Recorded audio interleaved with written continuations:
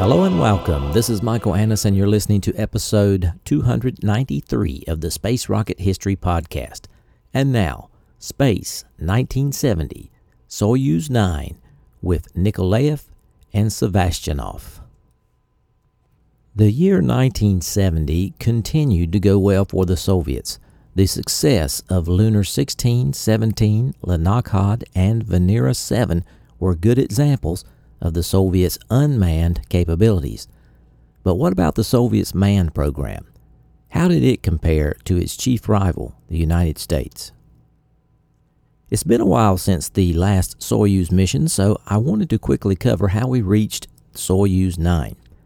I'm sure you recall the Soyuz program was intended to rejuvenate the Soviet space program by developing space rendezvous, docking, and practical extravehicular activities without tiring the cosmonaut, as was demonstrated by the U.S. in its Gemini program. These capabilities would be required for the Salyut space station program. Soyuz 1 was covered in episodes 139 through 141. It launched with the goal of docking with the manned Soyuz 2 craft, but even before the second craft was launched, problems with Soyuz 1 made it clear that Soyuz 2 had to be canceled before the landing of Soyuz 1.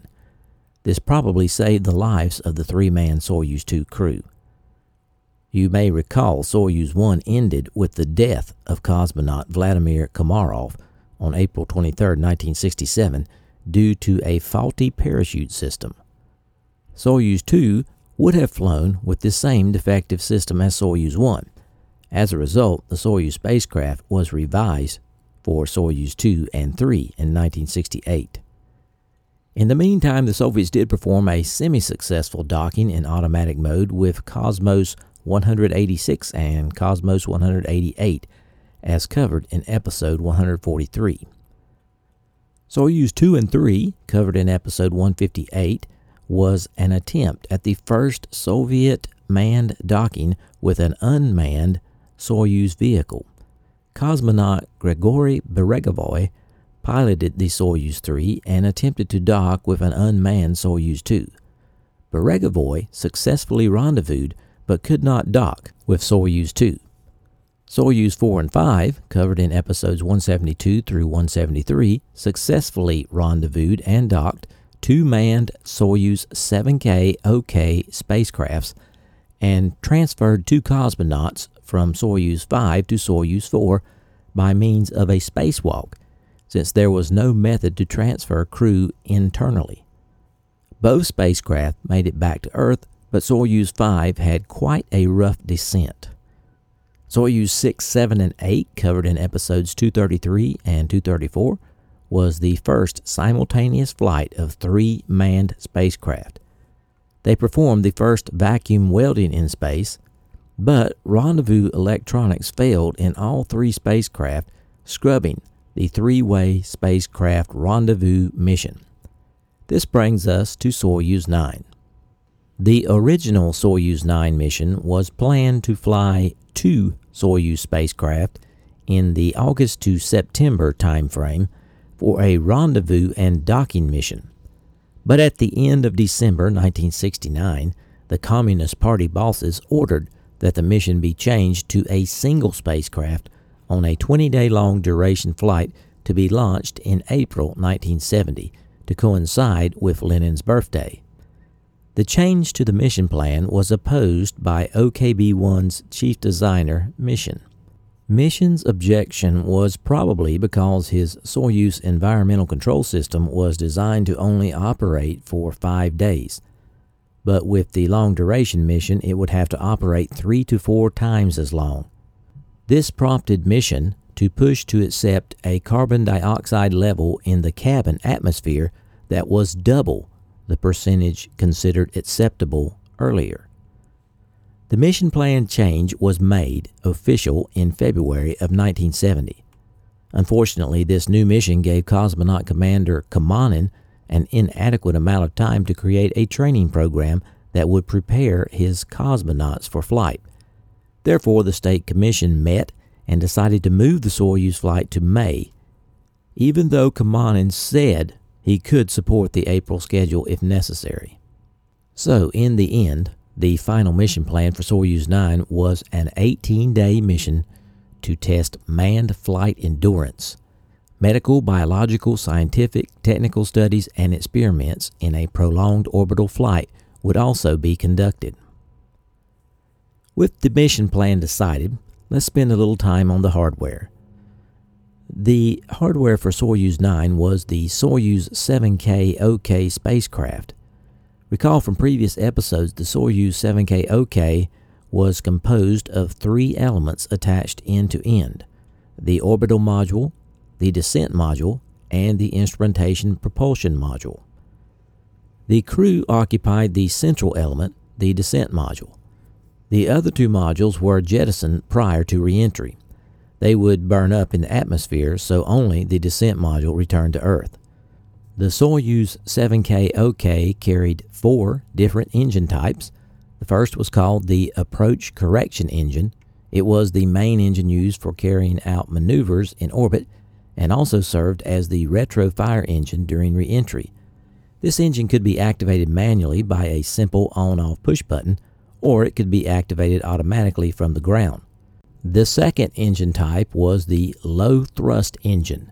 These were used for attitude control. They were moved by means of a handle inside the spacecraft and could turn the spacecraft about any of its axes. The third type of engines were the translation thrusters. These were intended for turning the spacecraft in relation to its center of mass.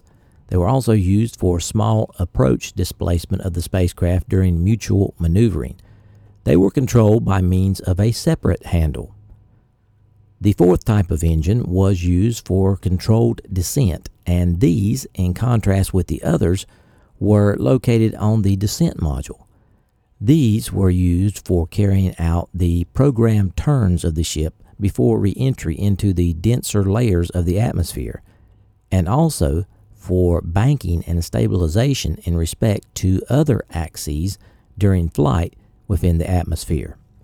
Soyuz controls were designed with the idea of liberating the crews from the elementary functions of control which could be handled by automatic equipment. Instead of having dozens of switches, each of which to perform a single function, maneuvers could be carried out by pressing a single button to activate a programmed operational sequence, issuing dozens of commands. This greatly simplified the maneuvering of the spacecraft when time was short. However, each of the individual commands could also be initiated by the cosmonauts manually. The indicators on the Soyuz control panel showed the position of the spacecraft above the surface of the Earth, the distance and rate of approach to other spacecraft, the parameters of the cabin atmosphere and the life support system, the rate of charge or discharge of the chemical storage batteries, the network voltage, and the parameters of the pneumohydraulic systems for controlling the various engines and thrusters. The controls were located in 2 groups, one on each side of the indicator panel. The push buttons made it possible to initiate operational systems of the spacecraft and to monitor procedures on the basis of signal lights on the control panel. Any 2 members of the spacecraft could control all of its systems, or the commander position could control all of them by himself. The left side group controlled the systems of communication, descent, and life support, while the right side group controlled all of the remaining systems of the spacecraft. Of course, to get the Soyuz into space, a carrier rocket was used. The Soyuz carrier rocket was the 11A511, a 1960s-era Soviet expendable rocket designed by OKB-1 and manufactured by State Aviation Plant No. 1 in Kubashayev, Soviet Union. It was used to launch Soyuz spacecraft as part of the Soyuz program, initially on unmanned test flights, followed by the first 19 manned launches of the program. It also had the capability to be used as a ballistic missile. This version of the Soyuz launcher was introduced in 1966. It was derived from the Vostok launcher, which in turn was based on the R-7 intercontinental ballistic missile. It was initially a 3-stage rocket with a Block I upper stage. The new version introduced an uprated core stage and strap-on boosters, which became standard for all R-7-derived launch vehicles. Now that we have assembled the hardware, let's meet the crew of Soyuz 9. First, we have Andrian Grigorievich Nikolaev. He was born on September 5, 1929 in Sorsili, a village in the Chuvash region of the Volga River Valley. He spent his time growing up on a collective farm. Nikolaev loved the idea of flying even as a child. He would often climb trees and claim that he would take flight from there. Unfortunately, Nikolaev's father died in 1944, so Nikolaev worked to support his family. But his mother was against that. She preferred that he earn an education instead, which he eventually did. Nikolaev completed courses in forestry and at age 18 went to work in forestry administration in Karelia until drafted into the Soviet Army in 1950. Nikolaev was identified as a good pilot candidate, and after the initial flight training, entered the Fighter Pilot Training School in Frunze in August 1951. During his training, Nikolaev was able to maintain a very calm state during stressful situations. Nikolaev's calm made him a candidate for becoming a cosmonaut. He completed officer and flight training in 1954 and was assigned to fighter units in the Moscow area. In March 1960, he and his colleagues Yuri Gagarin, German Titov, and 17 others began cosmonaut training. In the early days of space travel, it was common to place trainee cosmonauts into isolation chambers to see how long they could last. Cosmonauts would then sit in silence, unable to gauge time. Many men cracked, but Nikolaev did not. In fact, he lasted longer than any cosmonaut and became known as the Iron Man. In August 1962, Nikolaev made the world's first multi-day spaceflight aboard Vostok 3, becoming the third Soviet cosmonaut.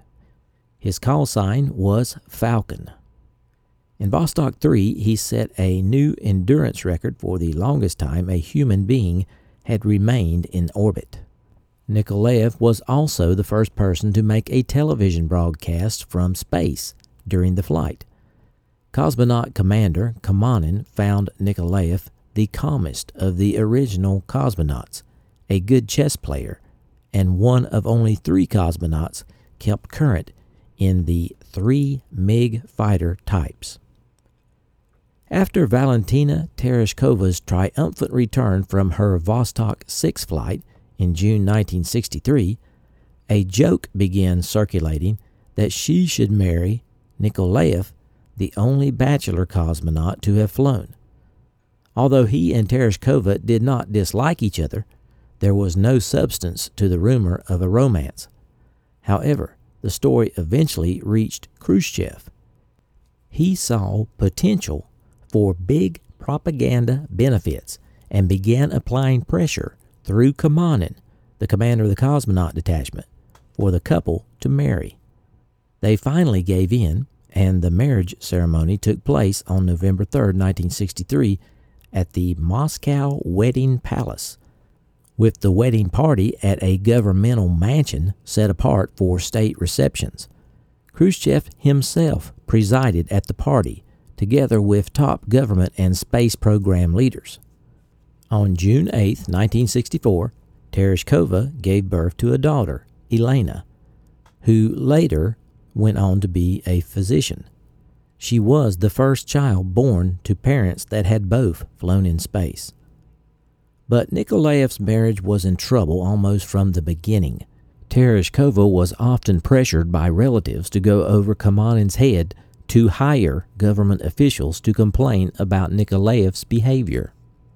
Finally, in 1982, when the couple was safely out of the spotlight, they divorced. In 1966 through 1967, Nikolaev began training for L-1 and L-3 manned lunar flights. Nikolaev, along with other first group cosmonauts, was assigned to complete engineering graduate courses at the Zhukovsky Test Pilot Engineering Academy. He obtained his degree in December of 1968. In January of 1969, Nikolaev survived an assassination attempt on Leonid Brezhnev, undertaken by a Soviet Army deserter. From February 1968 to 1974, he served as a deputy director for training at the Yuri Gagarin Cosmonaut Training Center. He supervised cosmonaut training for L-1 and L-3 lunar and Soyuz Earth orbit flights. He flew in the record duration 18-day Soyuz 9 flight in 1970. Nikolaev and his crewmate were in extremely poor physical condition after their flight. In fact, no other crew on a flight of any duration has ever come back in such bad shape. At the time, this called into serious question the Soviets' plan for long-duration space stations. In 1974, Nikolaev was named as first deputy for training at the Cosmonaut Center and stayed in that position until his retirement in 1982. This appointment was somewhat ironic, since failure to follow the pre-flight and in-flight exercise regime was considered part of the reason for his extremely poor physical condition after Soyuz 9. In 2004, Nikolaev died of a heart attack in Cheboksary, the capital of Chuvashia in Russia. A scandal then ensued. His daughter, who lived in Moscow, wanted him to be interned in the cemetery at Star City. However, the president of Chuvashia had other ideas. After a farewell ceremony in Cheboksary, Nikolaev was buried in his native village of Shorshili, even though he had no family living there. As a twice-flown cosmonaut and one that had been aboard 2 record-breaking flights, Nikolaev received innumerable honors, prizes, medals, and privileges, including 2 Heroes of the Soviet Union and the Order of Lenin. As a more enduring monument, a prominent lunar crater was named after him. Nikolaev wrote 2 books titled Meeting in Orbit and Space, Road Without End. Nikolaev's crewmate for Soyuz 9 was Vitaly Ivanovich Sevastyanov. Sevastyanov was born in Krasnoyarsk, Russia in July 1935. He trained as an engineer at the Moscow Aviation Institute and after graduation in 1959. He continued his studies and received a technical science degree in 1964. Then he joined Sergei Korolev's design bureau, OKB-1, as an aeronautical engineer, where he worked on the design of the Vostok spacecraft. He also lectured at the Cosmonaut Training Center, teaching the physics of spaceflight. In 1967, he began cosmonaut training himself. His first flight was Soyuz 9. Then he rode on Soyuz 18 to spend 2 months on the Salyut 4 space station. He was pulled from active flight status in 1976. He worked in ground control for the Salyut 6 station before returning to spacecraft design in the 1980s to work on the Russian spaceplane project. He was president of the Soviet Union Chess Federation from 1977 to 1986, and then again from 1988 to 89. During the 80s, he was the host of a popular television program on space exploration entitled Man, Earth, Universe. In 1993, he left the space program and was elected to the lower house of the Federal Assembly of Russia in 1994. Sevastyanov, along with Alexei Leonov, Rusty Swigert, and Georgy Greco, established the Association of Space Explorers in 1984. Membership was open to all people who had flown in outer space. Sevastyanov died in Moscow, April 5, 2010. Like Nikolaev, Sevastyanov received innumerable honors, prizes, medals, and privileges, including 2 Heroes of the Soviet Union and 2 Orders of Lenin. Moving on to the launch of Soyuz 9. Several interesting events occurred leading up to the launch, and I thought it might be interesting to experience the pre-launch of a manned mission from the Soviet perspective. It wasn't until May 18th that the official launch date was set for May 31st. On May 19th, Nikolaev, his wife Tereshkova, and their daughter arrived at Tyuratam. There was extensive photographic and film coverage of the space family's arrival. After they arrived, they visited the Alley of Heroes at Area 17 of the Cosmodrome. Here, each crew planted a tree before departing for space. The first 11 trees have all grown well and are now over 6 meters tall. Sevastyanov planted a tree for the mission. On May 20th, the crew's sleeping hours were modified to put them in sync with the shifts at ground control over the long 18-day mission. The cosmonauts spent all day at Area 17 preparing the flight plans and logs. The next day, the crew trained with bungee cords. They would have to exercise with these cords twice a day while in space to fight off the effects of sustained zero gravity. A Zenit spy satellite was launched from Area 2, resulting in some damage to the Soyuz 9 launch pad. On May 22nd, problems were found with the Soyuz 9's electrical system. Some points in the electrical harness, which should have a 38-volt capacity, are measuring greater than 60 volts. This had to be fixed. Then the spacecraft put through its vacuum chamber test, then fueling, and finally integrating with the booster. As a result, the launch would have to be delayed. The next day, the crew completed their physical test and trained with the survival kit. But Nikolaev and Sevastyanov were caught smoking. Kamanin had a serious discussion with them because this was strictly prohibited. Kamanin would have replaced them for the flight with the backup crew, but it was too late for that. On May 27th, fueling of the Soyuz 9 began. The launch was now set for 2400 on June 2nd. On May 30th, inspectors found 15 discrepancies in the spacecraft, 3 to 4 of them serious, including incorrect mounting of the crew headrest and unusable photographic equipment. Finally, on the evening of May 31st, the spacecraft was integrated with the booster and rolled out to the pad at 5 a.m. June 1st, 1970.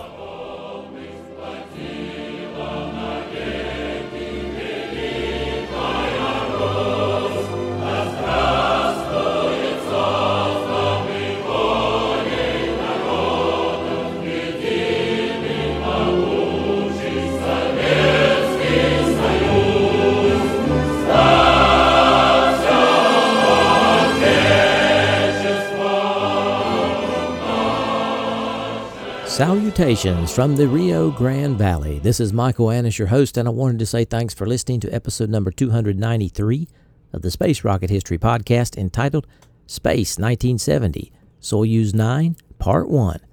Hope you enjoyed this episode. It was a pleasure bringing it to you. First of all, sincere apologies for mispronunciation of the Russian names in this episode. And if you are looking for old episodes of the podcast, the first 121 episodes are now available on the Archive podcast. Search for Space Rocket History Archive. It should be available on all podcatchers. I would like to credit my sources for this episode: Roads to Space, compiled by the Russian Scientific Research Center for Space Documentation; Two Sides of the Moon by Alexei Leonov and Dave Scott; Astronautics, the website; Sven Graf, the website; Wikipedia; and the NASA Space Science Data Coordinated Archive. As usual, I had a few afterthoughts about this episode. In case I didn't make it clear, Vasily Mishin was in charge of the OKB-1 Design Bureau, which was responsible for building the Soyuz capsules. Now, he inherited his position from the great chief designer, Korolev, who could practically work miracles, and Mishin always had to live that down. But anyway, when the long-duration mission was imposed upon Mishin by the party bosses, he naturally was concerned with the equipment his design bureau built, in particular the environmental control system. So he began to push for a higher level of acceptable carbon dioxide percentage in the capsule. To be sure, this kind of idea comes from someone who won't be breathing the extra carbon dioxide because he won't be in the capsule. What did you think of that high voltage reading on the wiring harness in the Soyuz? It kind of reminded me of Apollo 13's oxygen tank temperature switch. What about Nikolaev and Sevastyanov getting caught smoking? Kamanin got so mad he was ready to throw them off the flight, and he would have if there had only been time. And finally, the checkout crew found 15 discrepancies less than 2 days before the flight. Is that normal? Could that have been checked earlier, I wonder? Anyway, we'll have episode 2 of this series coming up next week. For those of you who are enjoying the content provided here and have not donated yet in 2019, please consider supporting the podcast if you are financially able. You may have noticed that we don't have any commercials or ad revenue. We are entirely listener-supported. To support the podcast, go to the homepage, spacerockethistory.com. Click on the orange Donate button to make a one-time donation or the Patreon link to make small monthly donations. All donors are rewarded with their name on the donors page at the level they choose to donate. We were pleased to receive 8 new contributions to support the podcast over the past week. Peter H. donated at the Apollo level and earned his rocket emoji. Brad N. from Minnesota donated at the Mercury level. Matthew T. donated at the Mercury level and earned his rocket emoji. Otar D. donated at the Mercury level and earned his rocket emoji. Christopher H. from Georgia donated at the Mercury level and earned his moon emoji. Jordan K. from South Carolina donated at the Vostok level. David R. increased his pledge on Patreon to the Soyuz level with rocket, moon, and satellite emojis. James B. pledged on Patreon at the Mercury level. So far for this year, we are a net of -2 on the Patreons. We're at 216. We began with 218. We have a goal of reaching 300 before the end of 2019. Our total donors for 2019 have reached 286 with a goal of reaching 600 before the end of the year.